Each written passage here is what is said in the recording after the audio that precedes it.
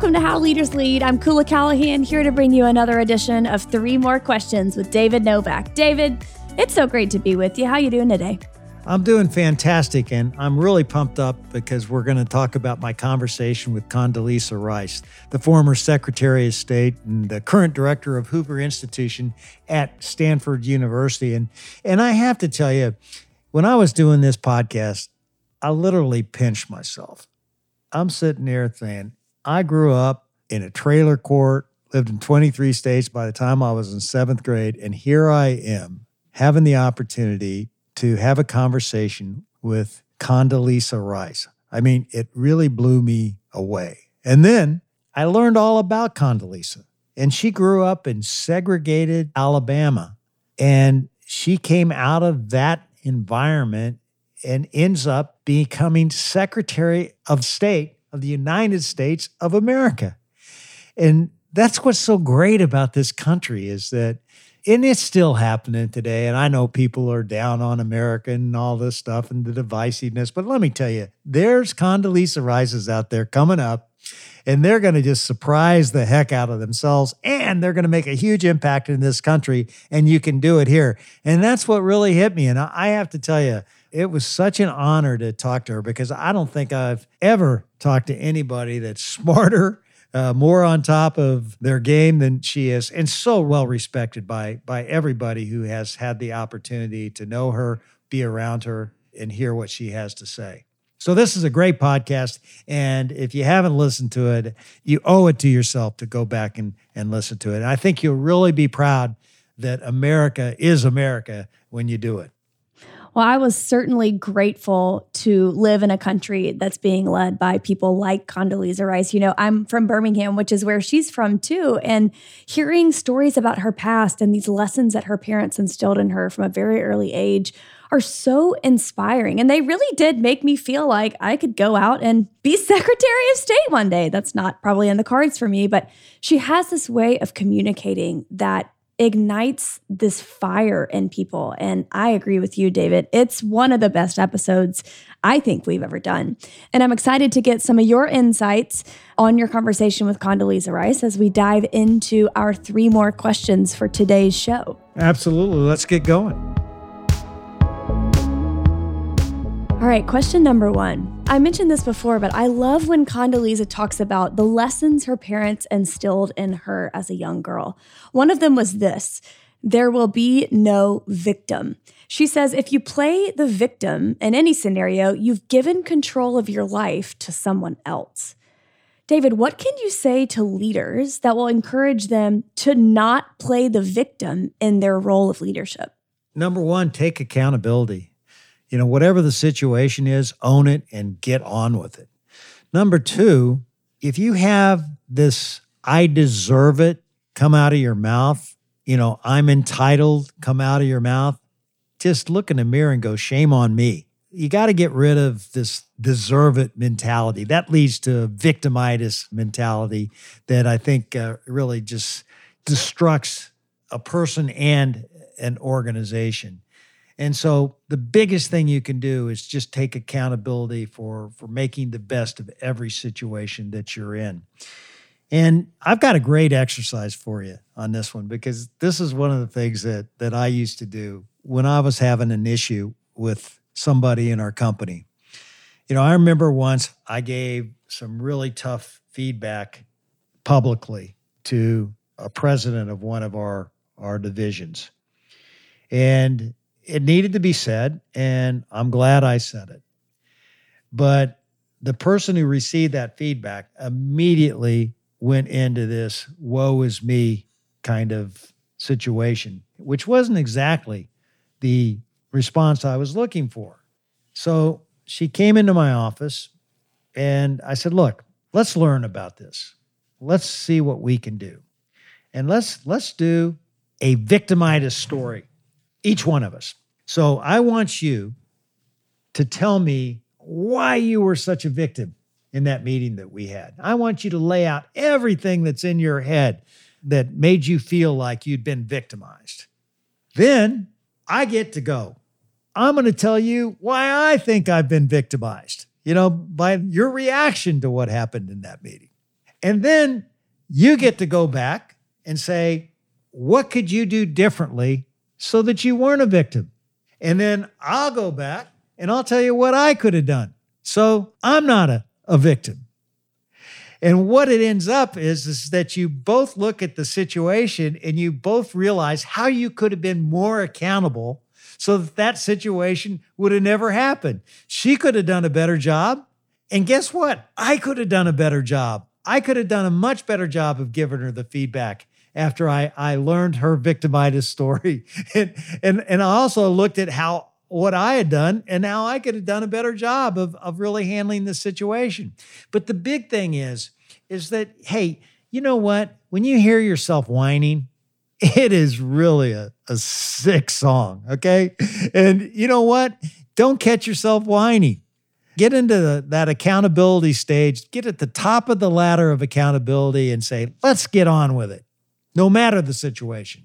That's so good, David. I love it. Running a victimitis report. What a helpful tool to have. I mean, it might seem kind of silly to some, but when you realize that you both could have done better, it evens the playing field in a way that really disarms both parties. You know, I was thinking as I was preparing for this conversation, times in my life where I was under the leadership of someone who was always defensive and always played the victim. And I got to tell you, David, it's not fun following a leader who always has an excuse and who always plays the victim. So if you're tempted to kind of throw up your defenses and say, well, I did it because of all these other things happening in my life, you have to remember that the people you're leading do not want to follow someone like that.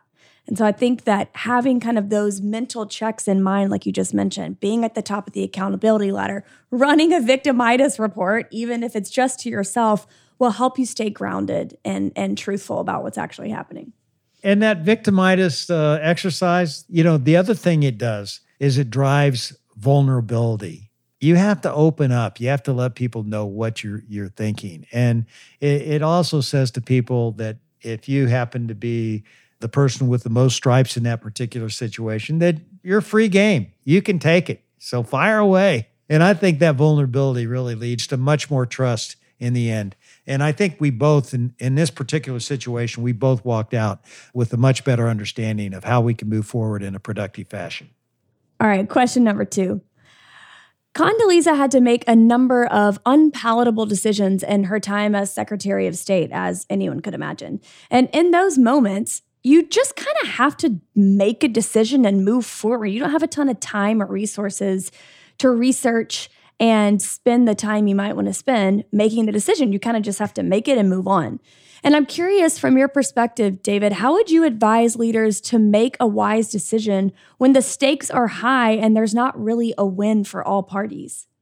Yeah, sometimes it's really tough to get the so-called win-win. So you have to look in those situations for what's going to be for the greater good. You got to make that tough call. I remember there was a movie years ago called Sophie's Choice where there was no choice that was really a good choice. You were kind of faced with a tough result in both situations. And those things happen. But in the end, when you make that tough choice, the one that really makes you think a lot, you got to think of the greater good for the organization. You know, I was talking to a former CEO the other day, and he was talking about how hard it was to restructure his company. Their expenses were out of control. The economy was not good. And he had to lay off like 1,000 people. And he said, you know, they were good people. They hadn't done anything wrong, but I had to lay these people off. And I don't know that I've ever really gotten over that. And I think these decisions are really hard for everybody that has to make it. But the reason why I know this CEO made that decision is he knew that he had to so that the company could ultimately thrive and get back on its feet and that they could ultimately hire more people. And they ended up doing all of those things. But man, when that happened, I guarantee you, this was a decision where you lose a lot of sleep on. I always said, you know what? The business results never really killed me. It was the people issues that were always the toughest. You know, when you got to look a person in the eyes that you hired and tell them that they're not making it, That's one of the hardest things that you have to do. But you have to do it because number one, they aren't making it, and everybody else in the organization knows that's the case. So you're demotivating everybody when you're not making the tough call. And number two, if you get somebody in there who can really do the job, just think how much better the organization is going to be. So as painful as it is, you have to look at this for the greater good. And, that's how I think you make these decisions. It's not always equal. It's not always like you're on a teeter-totter with somebody that weighs exactly what you weigh, and you're evened out. That teeter-totter never really is totally balanced. And, sometimes it seems out of weight and out of balance, but the leader has to make the decisions that will get you back in balance over the long term. I love that you included that last part, the long term, because as you're talking, I'm even thinking that a helpful practice when you're making these tough decisions is envisioning the organization a year from having made that decision. And if you're able to clearly see that things are better for the most people a year from now when you make that hard decision, I imagine it's a little bit easier to make that decision when you know that it's for the greater good for the most people. It's been documented, but people make decisions basis two things, pain and pleasure. You're not going to do what gives you pain, but you will do what gives you pleasure. And so one of the things you have to do is, I think, ask, what happens if I don't make that decision? How much pain am I going to incur that's going to keep me from pleasure? And I think that's the question you got to ask yourself. What happens if I don't make this tough decision? It's not very palatable, but what happens if I don't? And by the way, if you're the leader, you're getting paid to make that decision. And guess what happens? If you don't make that decision, guess what's going to happen? Somebody else is going to make that decision because you're not going to have your job in the end. I've seen this happen over and over again. For the people who can't really make the decision, can't make the tough calls, there's always somebody that can do it better, and they end up having the job. That is so true and so powerful. And I hope that the leaders listening who are faced with a decision that might not be easy just are encouraged by that and use these little practices and mental hacks, if you will, to work up the courage to make the decision and know that they'll ultimately be rewarded for it. It's hard to see the silver lining, but that's one thing that I think Condoleezza Rice is really good at. She is so positive and sees the silver lining in the situations. And I think nobody wants to work for an Eeyore. They want to work for people who see a better world. And if you don't know what Eeyore is the donkey that's going, whoa, it's going to rain.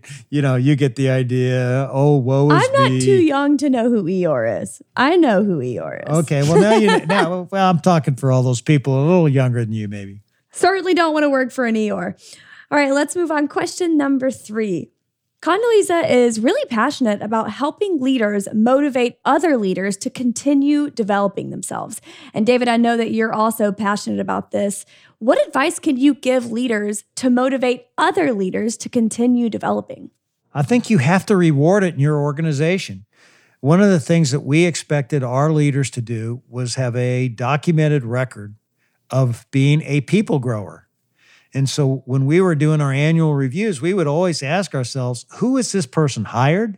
Who is this person developed? Who is this person retained?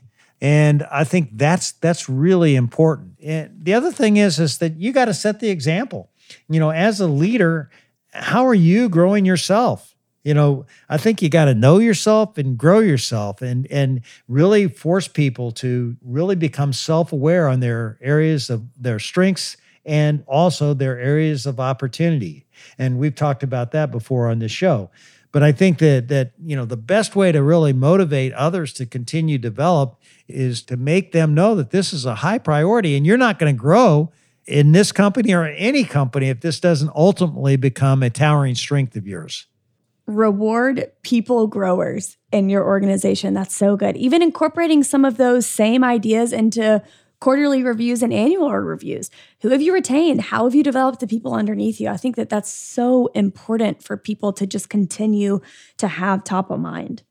The other thing too, Kula, that we did, now that I think a little bit more about this, is we had individual development plans.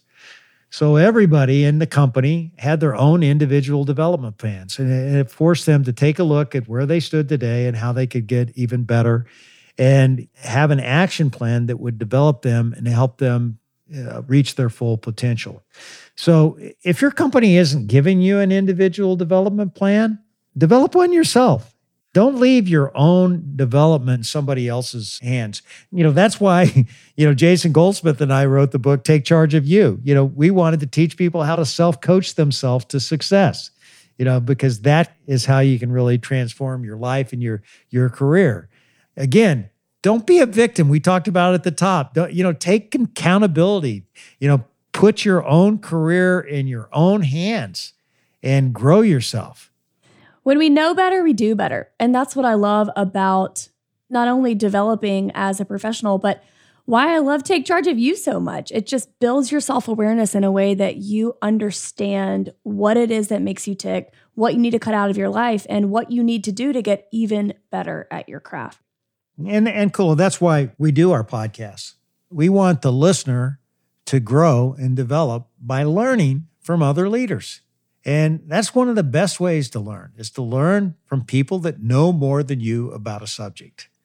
And the good news is Condoleezza Rice knows a lot about a lot of things. And that's why everyone should listen to that podcast.